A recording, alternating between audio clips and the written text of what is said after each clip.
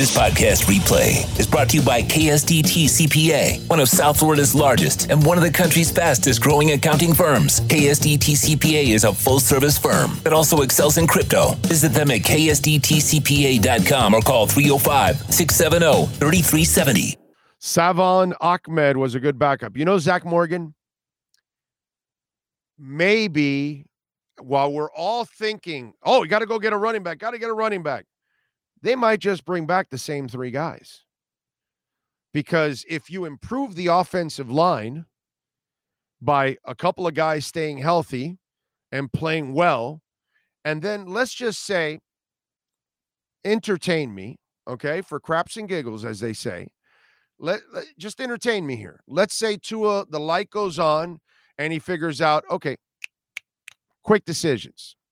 Let's make quick decisions, and he has a healthy year.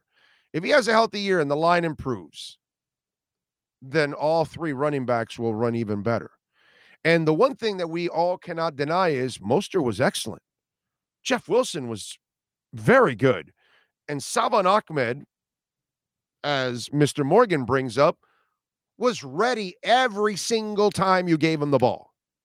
Every single time. So as much as I can talk about running backs, you could talk about running backs, we could talk about free agent running backs, we could talk about drafting running backs, all of that stuff. If you improve everything else, the offensive line coach, the offensive line, the quarterback stays healthy, then your running backs are going to be much better. And they were pretty good last year considering what was going on. Considering, how about this? Maybe when your running backs and your offensive line is working and you're gouging the other team, you actually, as a coach, stay with it.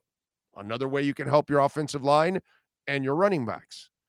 So what Zach brings up is also what could be the reality. While we talk about Saquon and Dalvin Cook and we're talking about rookie running backs, Senior Bowl, draft, all this kind of stuff, those guys in the front office might say, we're tight. We're good in the running back department. We're going to bring back those three guys. We like those three guys as a three-headed monster. We just need to improve the other aspects of it. How do you argue with that? Right?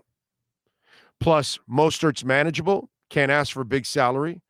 Jeff Wilson's salary, manageable. Can't ask for a big salary. Salvon Ahmed has no chance of asking for a big salary. I don't even know. He might be still under contract. I don't know. But whatever he signs, it's minimal. It's not really a big deal. So none of them are real cap type of, impacts that it's going to create problems for you. You know what I'm saying? So Zach could be on to something by talking about Ahmed, and I just wanted to follow up and say, hey, the reality might be they might go in all kinds of other directions and bring back the same three guys. Because I don't think it'll be Gaskin.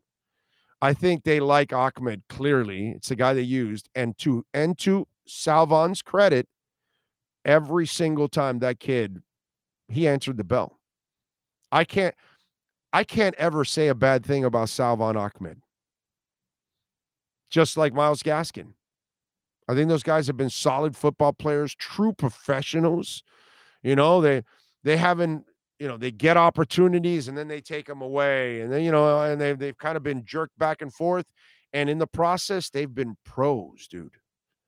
So I got nothing but respect for those two young men. I'm not telling you they're phenomenal and they're great or whatever, but the professionalism that they showed, exceptional, I got to say. So to follow up on Zach's point, not just Salvon Ahmed, he did a solid job, but those three guys are all worthy of coming back. And if you improve the periphery around the running back, then the running backs become that much better.